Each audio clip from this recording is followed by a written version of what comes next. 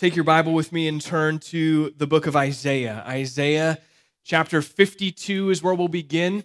If you don't have a copy of God's Word, there are still a few on the back table back there. Feel free to grab one and have these words that I'm about to read in front of you. We've been in the book of Isaiah for Advent, and we want to now skip ahead. Last week we were in Isaiah chapter 11. We want to skip ahead quite a ways to Isaiah 52. We begin in verse 13, and we'll read through chapter 53, verse 12. This is a passage that many of you, I'm sure, are familiar with. You'll recognize much of what's contained here. Isaiah 52, 13 through 53, 12. Let me read this for us. Isaiah, under the inspiration of the Holy Spirit, writes, "Behold, my servant shall act wisely. He shall be high and lifted up and shall be exalted. As many were astonished at you, his appearance was so marred beyond human semblance, and his form beyond that of the children of mankind. So shall he sprinkle many nations. Kings shall shut their mouths because of him. For that which has not been told them they see, and that which they have not heard they understand. Who has believed what he has heard from us? And to whom has the arm of the Lord been revealed? For he grew up before him like a young plant, and out like a root out of dry ground. He had no form or majesty that we should look at him, and no beauty that we should desire him. He was despised and rejected by men, a man of sorrows and acquainted with grief, and as one from whom men hide their faces. He was despised, and we esteemed him not. Surely he has borne our griefs and carried our sorrows, yet we esteemed him stricken, smitten by God, and afflicted. But he was pierced for our transgressions. He was crushed for our iniquities. Upon him was the chastisement that brought us peace, and with his wounds we are healed. All we like sheep have gone astray. We have turned everyone to his own way, and the Lord has laid on him the iniquity of us all. He was oppressed, and he was afflicted, yet he opened not his mouth. Like a lamb that is led to the slaughter, and like a sheep that before its shearers is silent, so he opened not his mouth. By oppression and judgment he was taken away. And as for his generation, who considered that he was cut off out of the land of the living, stricken for the transgressions of my people. And they made his grave with the wicked, and with a rich man in his death, although he had done no violence, and there was no deceit in his mouth. Yet it was the will of the Lord to crush him. He has put him to grief. When his soul makes an offering for guilt, he shall see his offspring. He shall prolong his days. The will of the Lord shall prosper in his hands. Out of the anguish of his soul he shall see and be satisfied. By his knowledge shall the righteous one, my servant, make many to be accounted righteous, and he shall bear their iniquities. Therefore, I will divide him a portion with the many, and he shall divide the spoil with the strong, because he poured out his soul to death and was numbered with the transgressors. Yet he bore the sin of many and makes intercession for the transgressors. Again, this is a passage that I'm sure that you've heard before that's very familiar. It's one that we oftentimes even sing at Christmas time. Many of these things, I won't sing for you. I may play tambourine, but I'm not going to sing for you.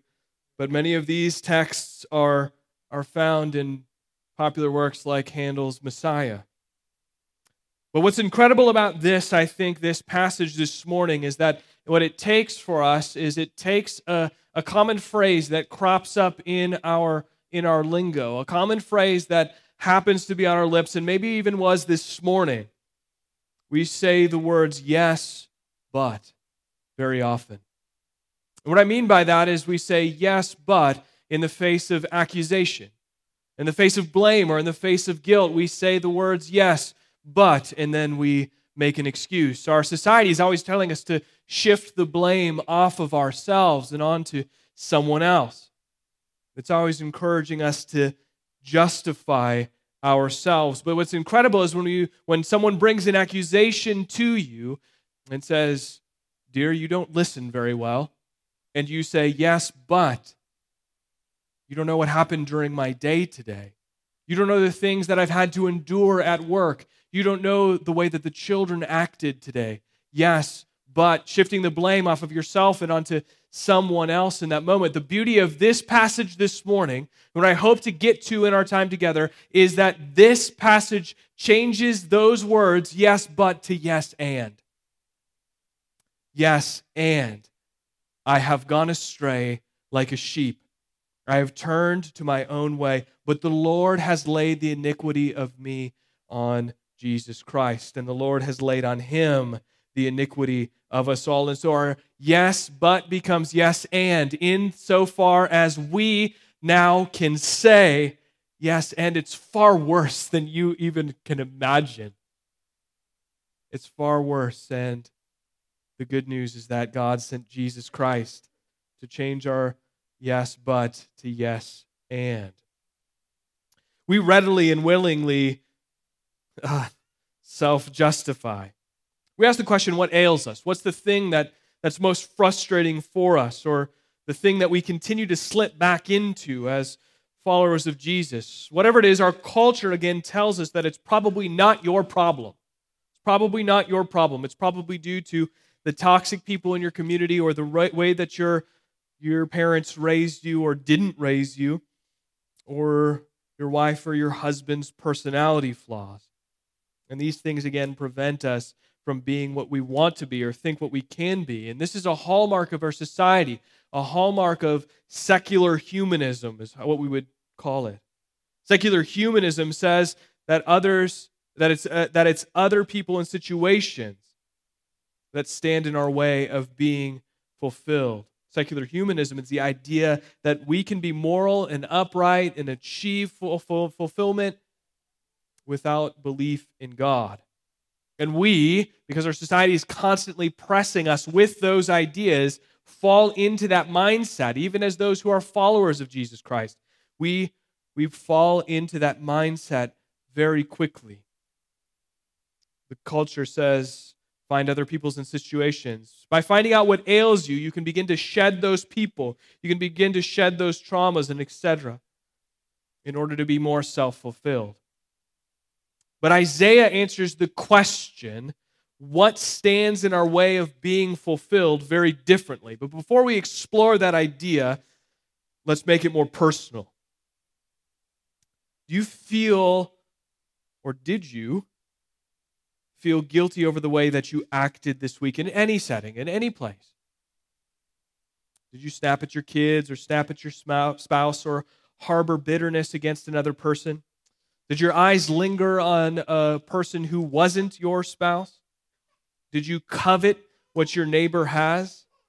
Did you condescend on someone and belittle them and make them feel stupid? Did you ignore the hurt of another person when you were around and could offer them a helping hand? If that was the case, did you feel the twinge of guilt? And then what? And then what happens? What comes next?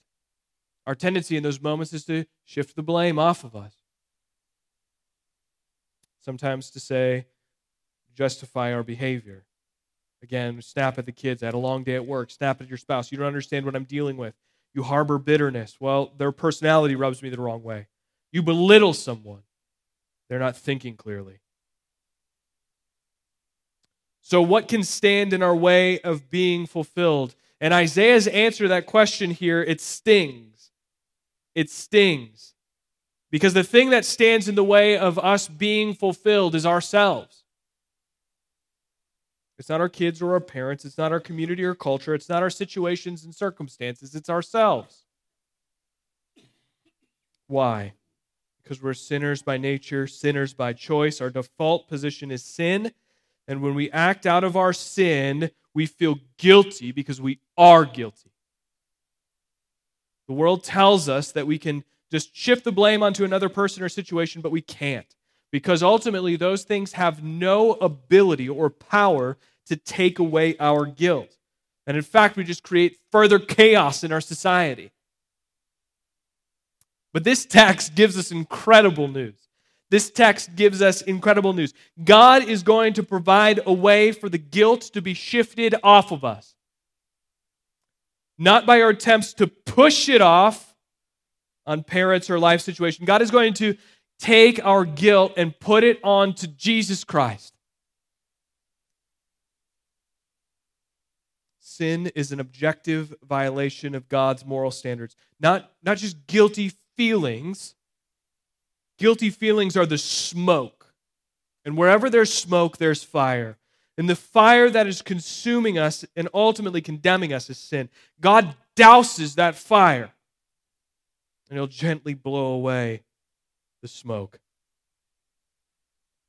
It all comes at a huge cost. And we learn about the cost in Isaiah chapter 52, verse 13, to the end of chapter 53. How can the promises of God be a reality for people covered in guilt? How can God fulfill His purposes through people who deserve nothing more than His wrath? Ultimately, how can God love us, those who are unlovable? And so Isaiah introduces us to the answer to all of those questions and more. He introduces us to God's servant in 52:13. Behold my servant. So we'll see several things unpacked for us as we think about this servant. The one who is introduced to us, who can answer all of these questions for us. The subject of this section of text, that's Jesus Christ. So again, several things unpacked for us in our text this morning. We'll walk through them together. The first thing is the appearance and the affliction of the servant. The second thing is the significance of the servant. And the final thing is the accomplishment of the servant. He is the subject, and we learn about him here. So we'll bite off each of these in order. The first, we see it in Isaiah chapter 52, Isaiah 53, verses 1 through 3, and then again in 7 through 9. This is the appearance and the affliction of the servant. This Jesus, Isaiah tells us, didn't appear to be anything special. He didn't appear to his peers to be anything special. He was just a man from Nazareth. And when he's introduced as such in the Gospel of John, the response is, can anything good come from Nazareth? He had parents, Joseph and Mary. He had siblings. He had a profession. And so we ask, what's so special about Jesus? There's nothing majestic, Isaiah tells us. There's nothing really even all that desirable. And by saying this, in verses 1 through 3 in chapter 53, Isaiah points out how superficial we are. How superficial we are as people. Again, Jesus judged by his peers and by us in the same way that we judge a book by its cover. We're told all the time, and we tell our kids not to do that, and yet, that's what Isaiah says that we do. We often desire, and our good opinion is often contingent on outward appearance. But we know that God looks within. And this superficiality that we are prone to led us to, Isaiah says, despising Jesus. In verse 3 of chapter 53, he was despised and rejected by men. We rejected Jesus. We did not esteem Jesus. And we even looked the other direction when we saw Jesus. Maybe you've wondered what Jesus looked like. I have. We have a lot of paintings, but they're all blonde hair, blue eye, and that's not the way that he looked. But the Bible doesn't really give us a physical description, so I guess we can't be sure for sure. But the Bible is clear about several things, that Jesus is reigning at the Father's right hand at this very moment. And he has a physical form, just as he was when he ascended. He's the truest expression of humanity. He's not some disembodied floating ethereal being. He's a man and he looks like a man. And so if we were to speculate, he's probably average height for a first century Jewish man, 5'3", 5'4", somewhere in that range. And he probably was of average weight.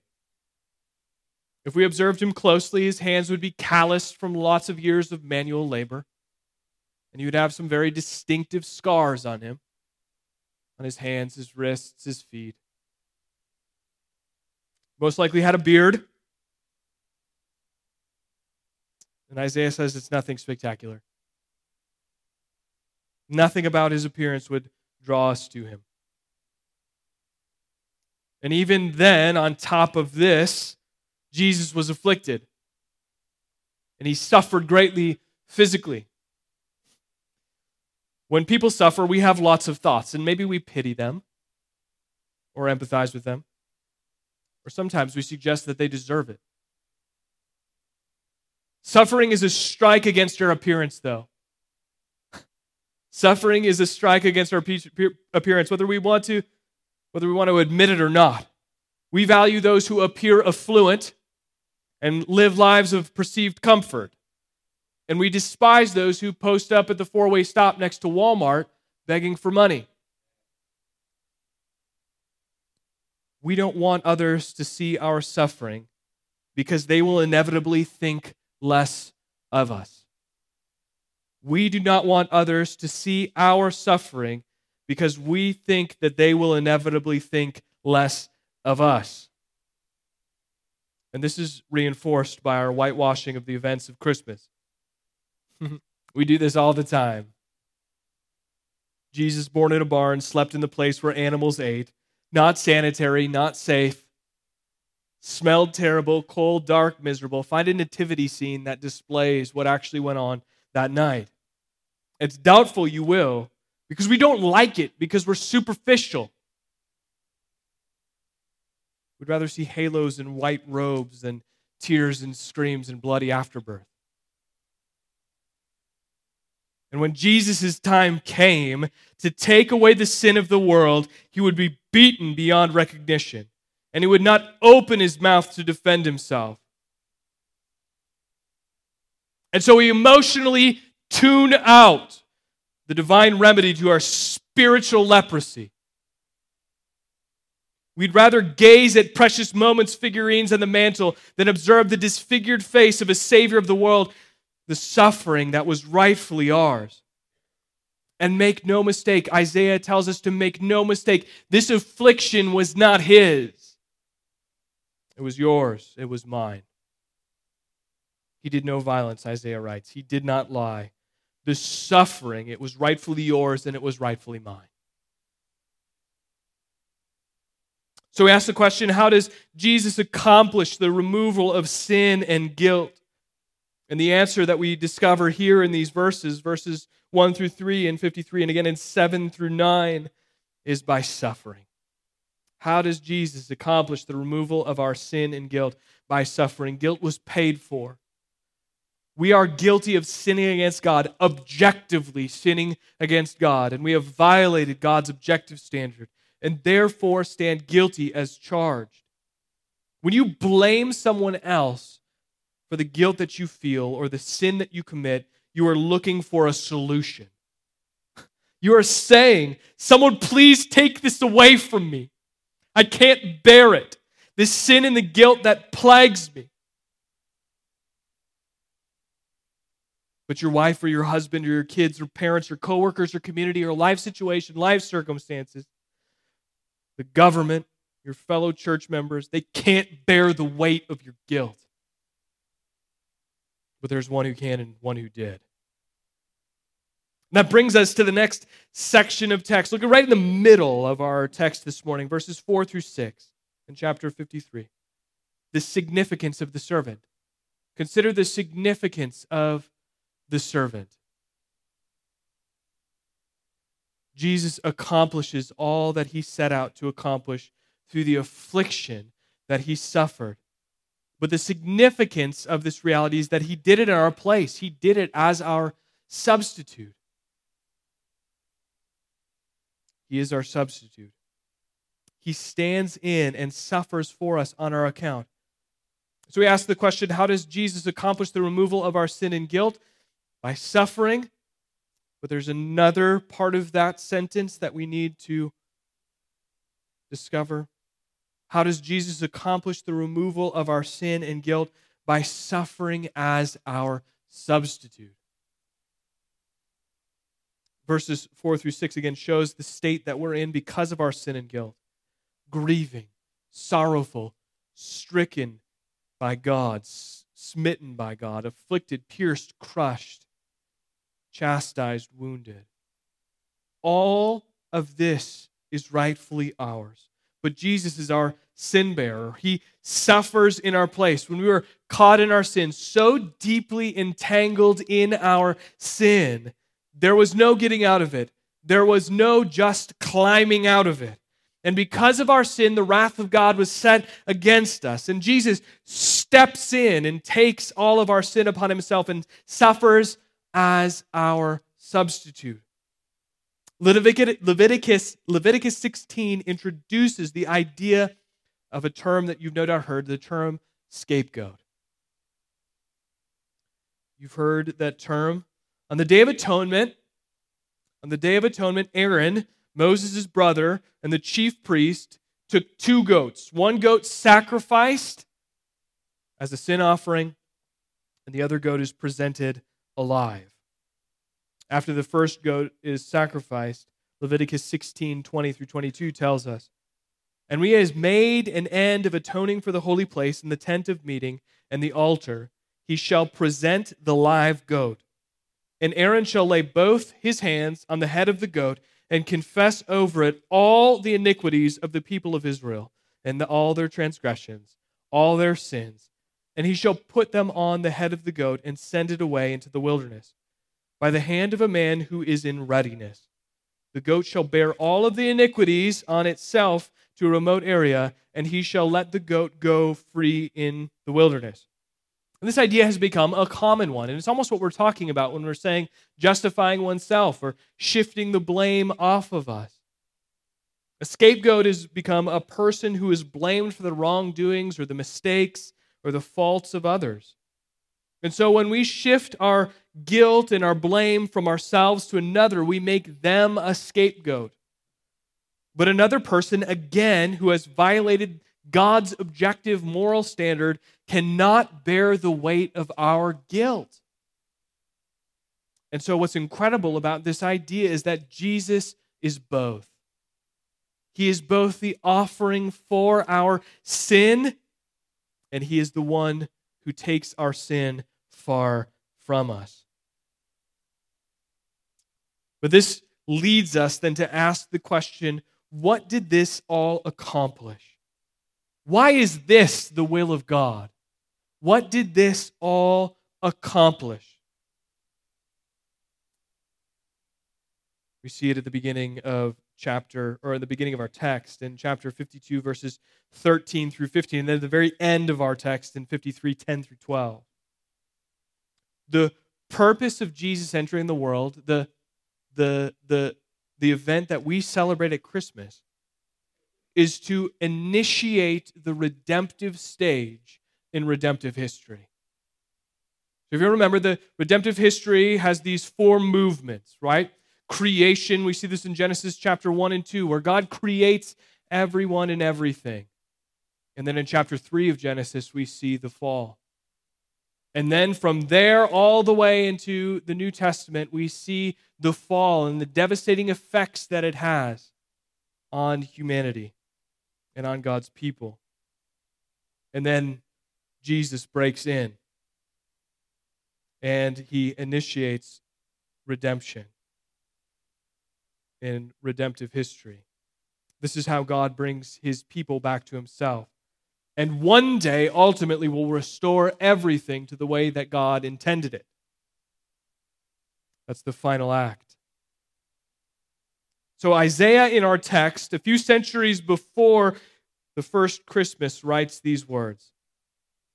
But Isaiah begins by pointing us to the reality that Jesus' purpose in coming to earth, although it would contain suffering on our account, would be marked by success and a full accomplishment of what he set out to do. We often view suffering as failure. But look at verse 13, the second half in chapter 52, verse 13. Behold, my servant shall act wisely. He shall be high and lifted up and shall be exalted. And then verse 11 of chapter 53. Out of the anguish of his soul he shall see and be satisfied. Many will be made righteous through the servant's actions, and he will be victorious. And Isaiah tells us that we shouldn't feel bad about what is about to happen or be described. And if we're looking at the suffering that Isaiah describes that Jesus will encounter, we should not feel pity or feel bad. Rather, we should worship the servant. We should worship Jesus Christ. He would be crushed on our account. He would bear our grief. He would carry our sorrows. He would be oppressed and afflicted.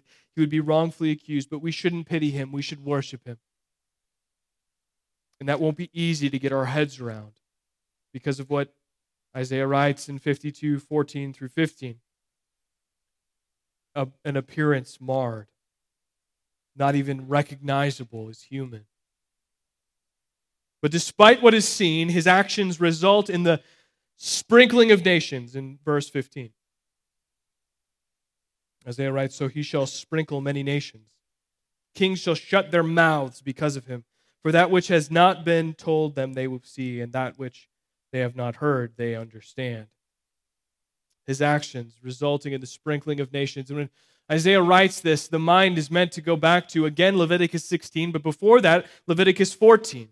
When a leper was healed, an Israelite priest would sprinkle the blood of a bird on the healed individual, and that marked acceptance back into the community of faith. Or in Leviticus 16, that same chapter where we see our understanding of scapegoat. Earlier in that chapter, the priest would sprinkle blood on the mercy seat. This would make Israel acceptable for the presence of God. So Jesus is both our priest and our sacrifice. And the sufficiency of his sacrifice is so sufficient that it overflows. So he shall sprinkle many nations. It's not just for Israel, but for many nations. Jesus, our great high priest, sprinkles us with his blood in order to declare us clean of our objective moral failure, the disease that plagues us and heaps guilt upon us. Jesus cleanses us. So the accomplishment of the servant is this. The accomplishment of the servant is this, that Jesus came to remove our sin and our guilt and does so successfully and therefore is to be praised. He removes our sin and guilt and does so successfully and is therefore to be praised. Often our problem in Christian culture is that instead of allowing Jesus to sprinkle us clean, we just sprinkle some Jesus in here and there and call it good. We may pray quickly before a meal. We may listen to Christian radio. We may find some Christian self-help books and read them. But friends, we need to be sprinkled clean with the blood of Jesus and therefore declared clean of our moral leprosy. Without this understanding, we'll just go about passing the blame, self-justifying like the secular humanist, trying to make ourselves clean. Because we have yet to see our objective moral failure is the cause of our guilt, and that Jesus stands as the only one who can carry away both sin and guilt. Ray Ortlund says it like this: the mission of the church is not to offer the world a Christianized version of their own false salvations, but to communicate a good news they've never seen or heard before. If people do not sense the gospel is saying something unheard of in the usual remedies for human misery, are we speaking clearly? Friends, this one, you may be close to it and you may be familiar with this text, but this is the most offensive thing that we can offer the world. This is the most offensive thing. God taken on flesh, beaten on our account, who died in our place. We got to get our heads around that. We got to begin to believe it beyond just a Jesus meek and mild understanding. The story of Jesus is what he accomplished. and what he accomplished is an all-consuming narrative. Friends, don't make this a subplot to your own story. It is not a subplot to your story, but it is the sum and the substance of all that happens in the world in which we live.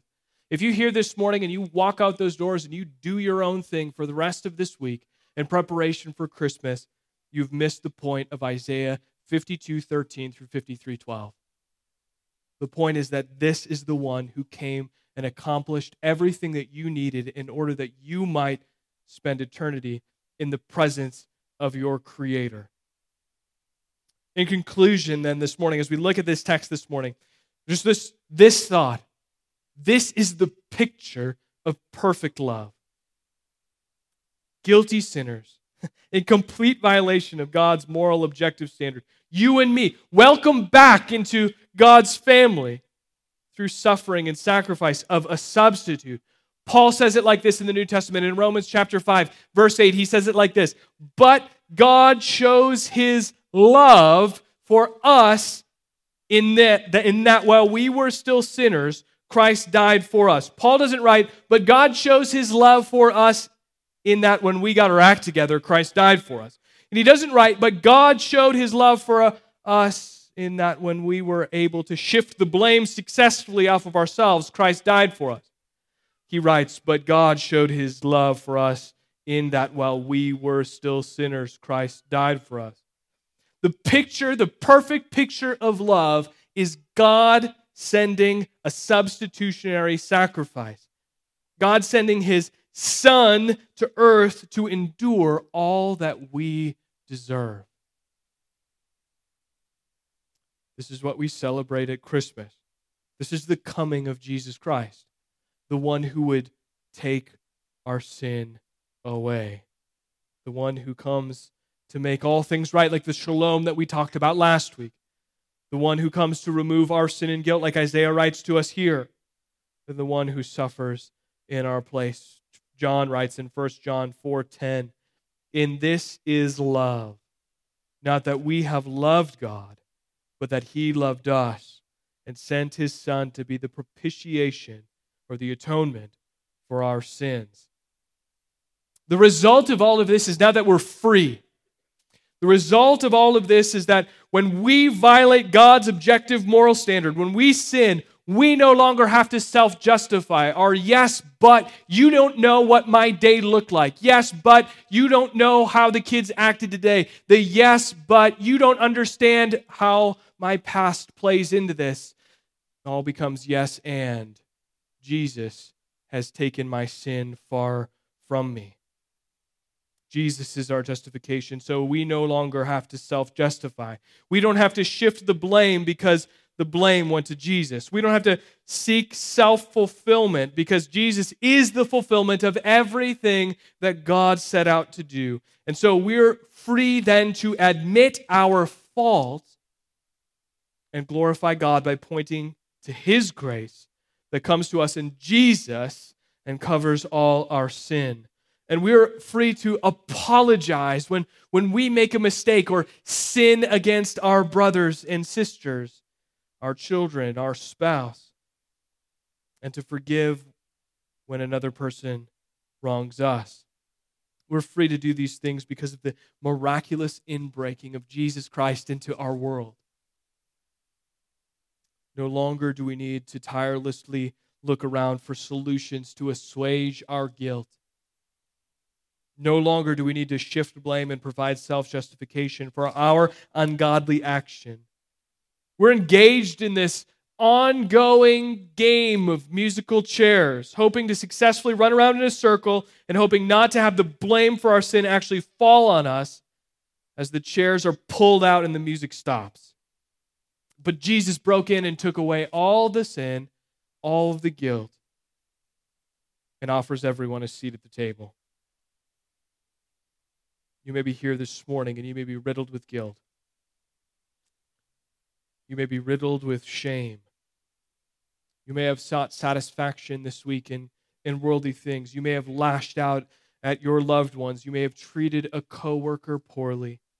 You may have openly dishonored your parents. You may have read negative intent in the actions of your spouse. You may have lusted after someone who you aren't married to. You may have spent time surfing the internet for pornography. You may have drank to the point of drunkenness at a holiday party. You may have ate to the point of gluttony at that same holiday party. You may have wrongfully accused a friend of yourself. You may have called self-glorifying attention to your own charitable giving. You may have failed to defend a friend when he or she was wrongfully accused. You may have withheld generosity from someone in need because of your personal biases. You may have soaked yourself in anger and grew bitter because of your life situation. You have violated God's moral standard, but Jesus has stepped in. And the punishment that you deserved has gone to him. He is your substitute. Despite our turning away, despite our going astray, God has laid upon him the iniquity of us all. God sees your attempts to justify yourself. He sees your attempts to shift blame. But he doesn't respond in the way that we might think. He pours out heaven on us. He sends one who will stand in our place. He demonstrates his love for us. If you're here this morning and you're an unbeliever, if you're like, yeah, whatever, admit this morning that you can't get yourself out of the situation you're in. You cannot find someone to take the blame. You need to admit that there is nothing you can do and that shifting the blame is only going to bring it right back to you later. You need to admit that your sin has created a separation between you and your God. You need to admit that your only hope is Jesus Christ. And if you are a Christian, God sees all of you. God sees every inch of you this morning. There's nothing hidden from you. Don't kid yourself. All that you are, all that you've done, it's not hidden from him. Stop pretending. Stop playing the game. Stop trying to make yourself look good. Stop trying to hold it all together. Stop trying to just tough it out. The Bible calls your attempts to make yourself righteous rubbish, garbage. It calls your attempts to make yourself look good dung. It calls it crap. Your attempts to generate your own righteousness are completely useless. Your attempts to self-justify need to stop. This text tells us that we can all stop pretending now. Run to Jesus. Stop pretending. Just because you're here this morning does not score you any points with God. Empty your hands this morning of whatever it is and gaze at the Savior of the world come to earth in a simple, strange, and unremarkable setting. Consider the cross that he was destined for. Consider your guilt and your sin that would go to him there as he hung there beaten with the blows that were rightfully yours, pierced with the nails that were rightfully yours, crushed by the wrath that was rightfully yours. It is my prayer that we would take this Christmas season to stop shifting the blame off of ourselves and start savoring Jesus Christ, the one who came to take it from us, the suffering servant, through whom God demonstrates his love to us. Behold the Lamb of God who takes away the sin of the world. Let's pray.